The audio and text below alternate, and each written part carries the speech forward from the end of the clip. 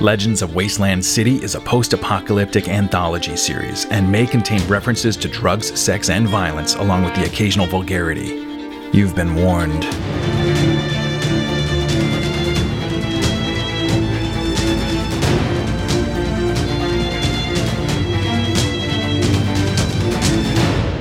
Dukes of the Nuke, The Ones Who Came Before, Chapter 5.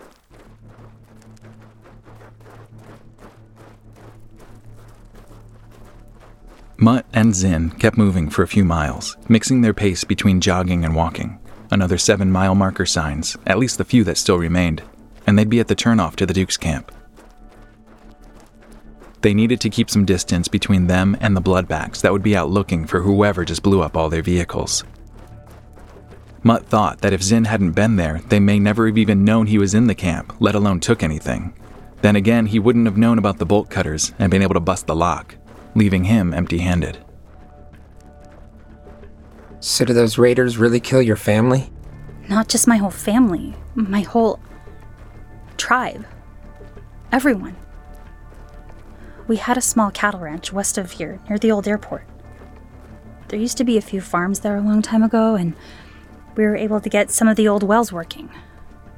A few of those raiders used to come by and barter for milk, meat, leather, the usual, just like everyone else. We had no idea they were bloodbacks. They looked like any other Outlander.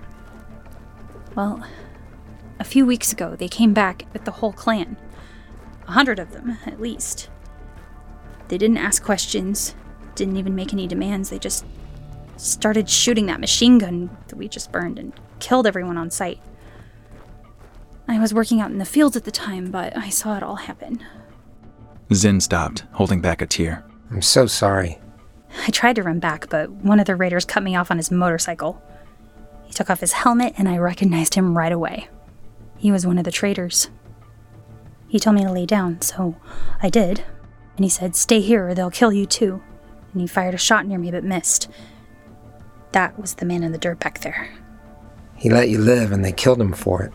Yeah, he still deserved to die. That bastard led them to us, and they took everything. I mean everything. By the time they left, they'd burned our homes, killed whatever stock they didn't take. Not that it even matters anymore. There's no one left. There were 37 of us.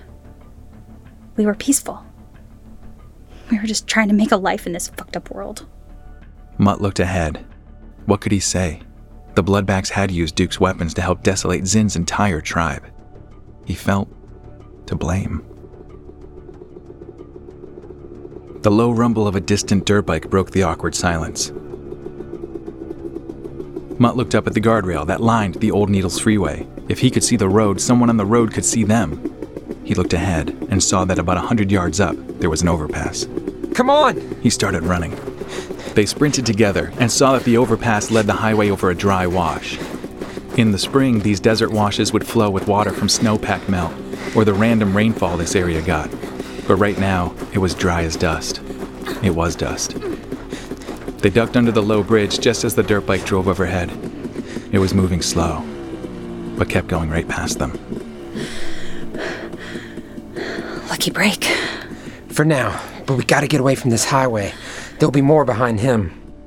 They waited until the dirt bike was out of earshot and continued the rest of the way under the bridge, crossing to the other side of the old freeway.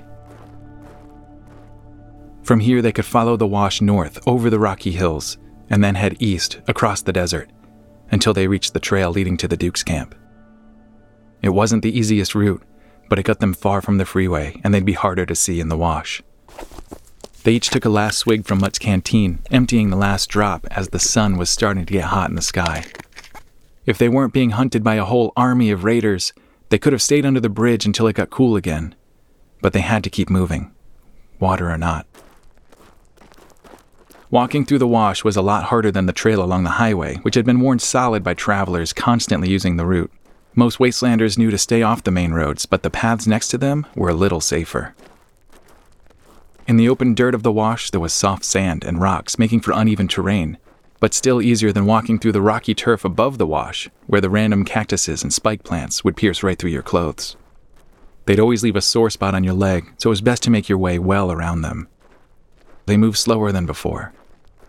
but each step took them further from the highway, where they'd be easily seen.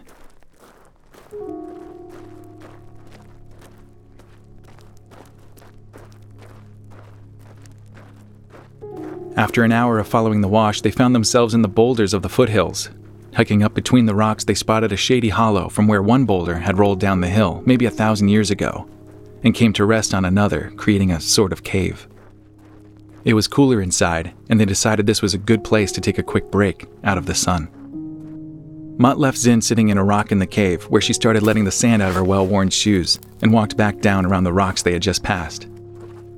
He could see the highway, and where they were stopped was well in cover, and there wasn't a raider in sight. He went back under the rock where Zin was now laying with her head propped on a small round stone, and pulled out the last of his MREs to share. This one was beef goulash, which just meant meat and vegetables as far as Mutt could tell. But this pack came with peanut butter and strawberry jam, applesauce, snack breads, and a dessert labeled patriotic sugar cookies. Zin loved the peanut butter and strawberry jam, so Mutt let her have both packets to herself, along with the snack breads. He ate most of the goulash, which Zin found pretty repulsive. I'll stick to these things. I guess it would be pretty bad if you've been eating fresh cattle meat your whole life. They shared the applesauce, since it was the closest thing they had to water right now, along with the sugar cookie. Patriotic. It's got a flag on it. There weren't many American flags left, at least none that anyone flew anymore. The survivors had long lost hope in the government rebuilding around here a long time ago. They'd heard about a few areas out east where the United States of America still existed, but no one Mutt knew had ever seen it firsthand. The California Republic was the closest thing to a governed territory around here, but the Dukes kept their distance from them. Something about taxes and lawmen was not so attractive to a band of ex-mercenary gun runners. But tribes like Zin's welcomed the prospect of joining the Republic, who fought back against the raider clans that took over after the fall of the American government from the old times. The Republic had been slowly moving into Barstown, just a few miles west of Zin's ranch, but they didn't have the numbers yet to do much of anything against the raider clans that dotted the wasteland in every direction from there. If Zin's tribe had held on for another few years, maybe they would have been in the Republic's borders. But that didn't matter now. Mutt held out his half of the patriotic cookie. They say it was a paper tower, the old America. Once the thing fell, it just kept crashing down. I heard it was the war that everyone lost. War, then plague, famine. One thing led to another until there was nothing left. They both bit into their half of the patriotic cookie. These MREs had some of the last sweet things you could find here in the wasteland, and even though they were dry and tasted a little metallic, they both enjoyed every last crumb. So what'll you do now? I don't know, maybe head north? I've heard it's green up there.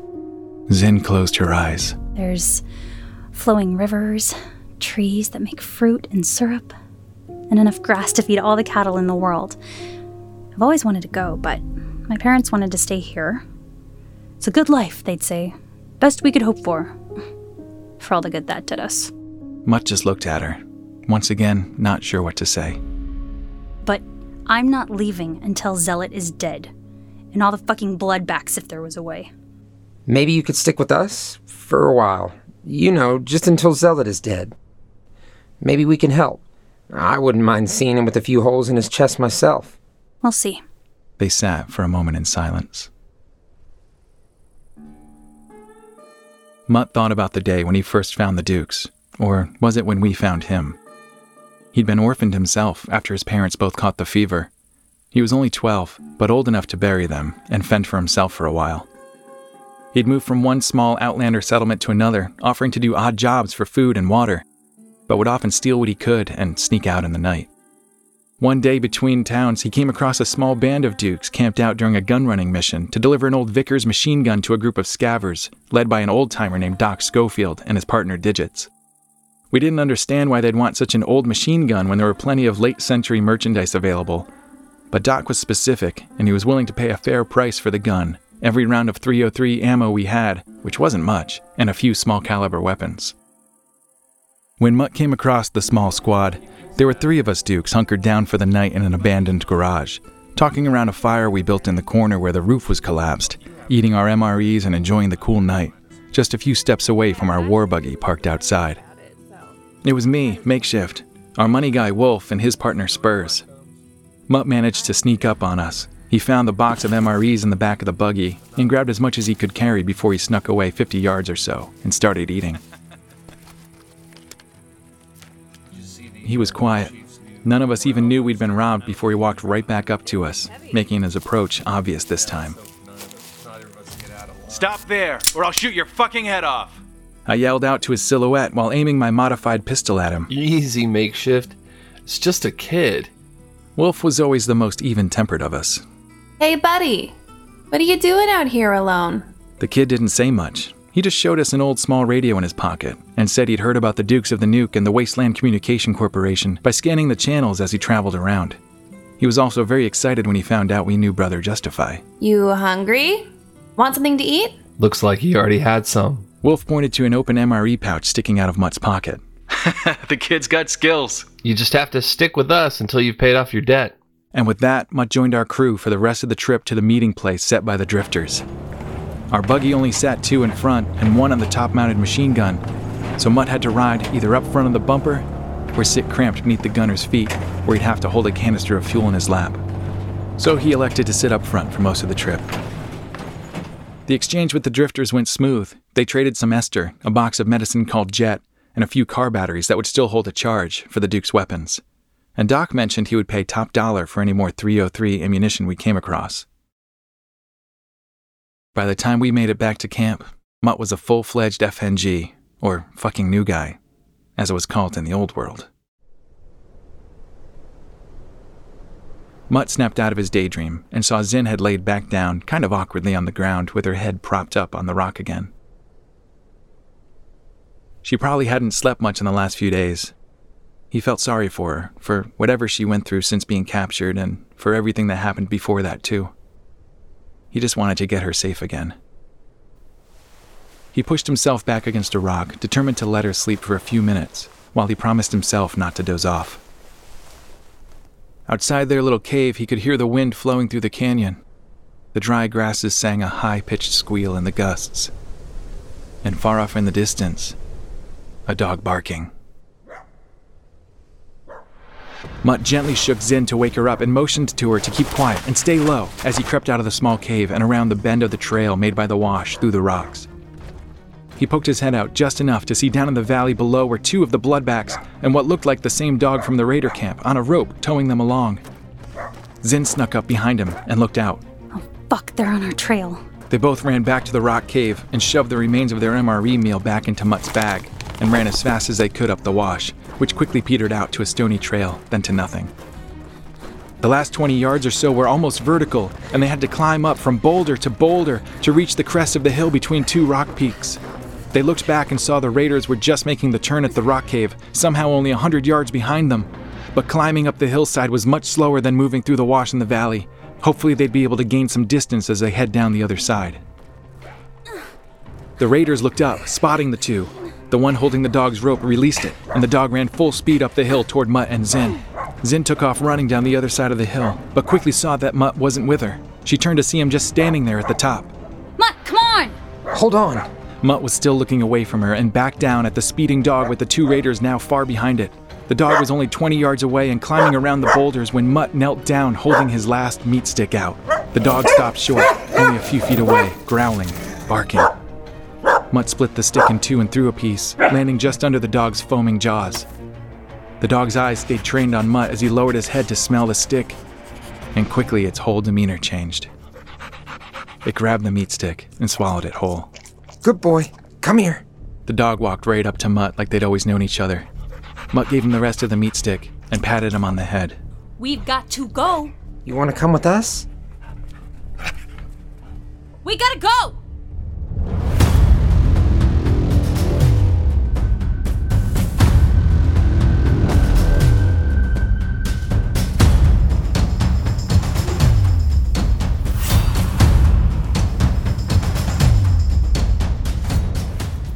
The Ones Who Came Before was written, narrated, and directed by me, Mike Makeshift Darling.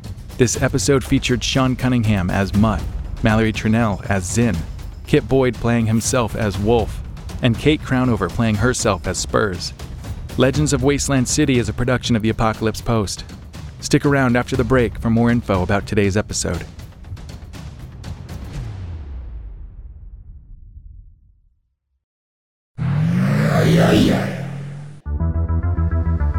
Hey survivors, Makeshift here to remind you that the Apocalypse Post is brought to you in no small way by our Patreon supporters.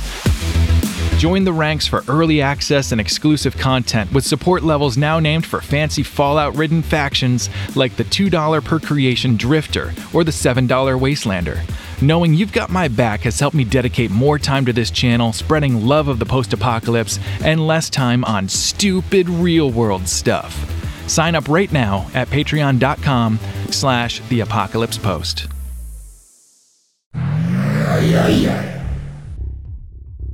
All right, survivors, we got another episode in, and we are halfway through this story, this story was supposed to only have 9 episodes, but I ended up going back and making it 10 because 9 was ending in a major cliffhanger, and even though I don't think this story is going to be done, I wanted to get it to a place that really felt like it was a conclusion. So rather than leave you guys hanging for months and months after this season's over, we're going to kind of end this part of the story, even though I think that this world of Mutt, Zin, and the rest of the Dukes is going to continue on.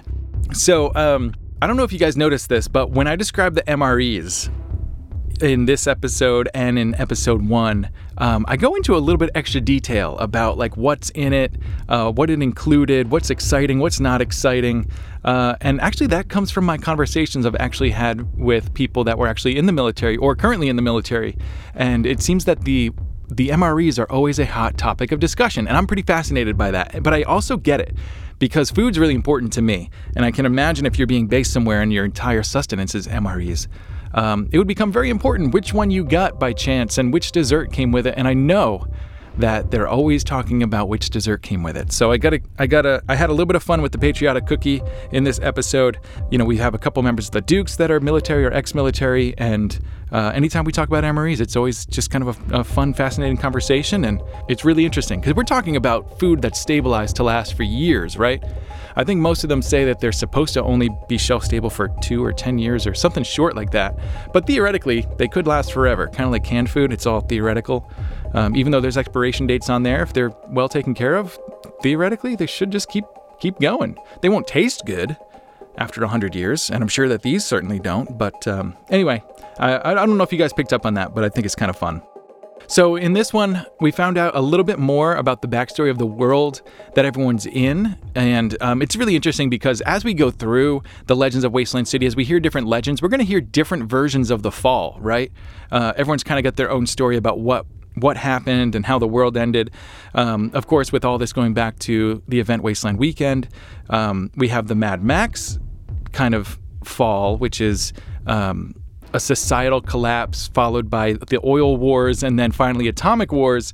And so that's where the Mad Max world comes from. And then when you add in Fallout, we get a whole lot more of the atomic stuff, along with some kind of like 50s era science, atomic science and all that kind of stuff. So in this one, I kind of wanted to go into a little bit, but still leave it a touch vague to not add too many details because as we go, I don't want to be like retconning anything.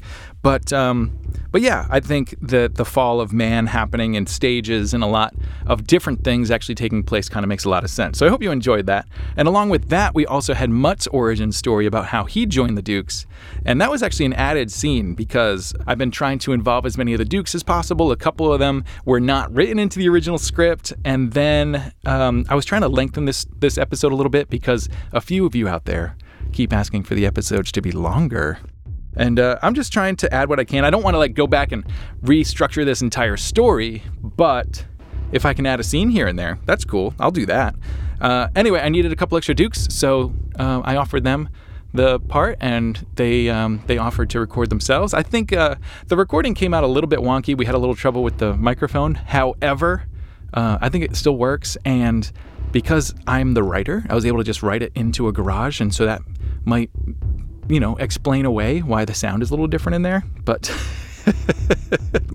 It's fun. I'm just working with what I got here, so bear with me. Let's see what else. There was an Easter egg in here, kind of a Fallout inspired thing. It's Jet. Jet is one of the drugs that's available in the Fallout video games. I believe it makes you like extra powerful, extra fast. You can carry more things. It's like a superpower drug. And the Schofield's Drifters use that in their lore story. That was actually in their story from earlier this season. So I wanted to include that again because it's just kind of fun to throw in these little things. It doesn't have to be 100% original, right? We can kind of borrow and steal from other things. That's what they say. Good artists borrow, great artists steal. So I guess that makes me a great artist. And yeah, we're kind of in the calm before, well, I don't want to give anything away, but we're in the calm before the storm here. The next episode, things are going to get pretty crazy. And along with that, well, here's my confession, guys. I'm so far behind. I'm behind. And really what it comes down to, I've got the whole thing written, but I'm trying to track down a few more voices. We've got a few more voice actors that want to voice their own characters, and I'm actually shipping out a microphone. It's in the mail today to go out to one of the Dukes that doesn't have a good mic system, and he's going to try to record his lines if he can. I'll get the next episode out sooner, but there's a bunch of lines that I need to get still, so it might be a few weeks until we get this next episode out, and I'll take that time to get ahead on the rest of the episodes as well. So hopefully this will be the one big break that we'll take this season. But bear with me, I'm doing my best. I definitely, when I was writing this story, way overcomplicated it. I put in too many characters, too many locations, too much going on, but I love it, and it's so much fun, and I hope you guys are enjoying it. In the meantime, I hope you guys are having a wonderful summer. Detonation just happened over in Arizona. It looked like everyone had fun. I think Atomic Falls was this past weekend. I hope everyone there had fun. We've gotten our first look behind the scenes of Mad Max Furiosa. I guess it's just called Furiosa at this point. All it was the sound clapper, so we didn't get to see anything. No vehicles, no characters, no costumes. We don't even know who Hemsworth is playing yet, but he's the one that put the picture of the slate up on his Instagram. It confirms almost nothing other than they're shooting on 35mm film, so very exciting there.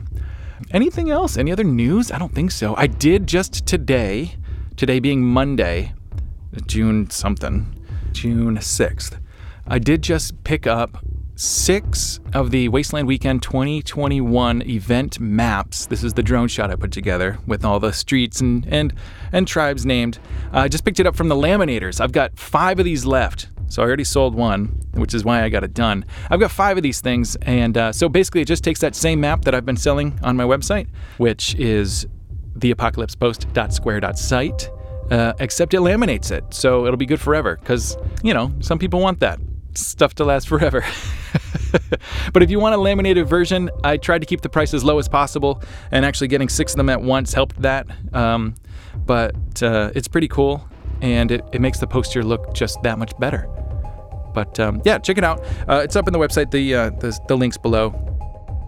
I hope you guys are enjoying the show. Subscribe wherever you're listening if you haven't, whether it's on a podcast channel or on the YouTube.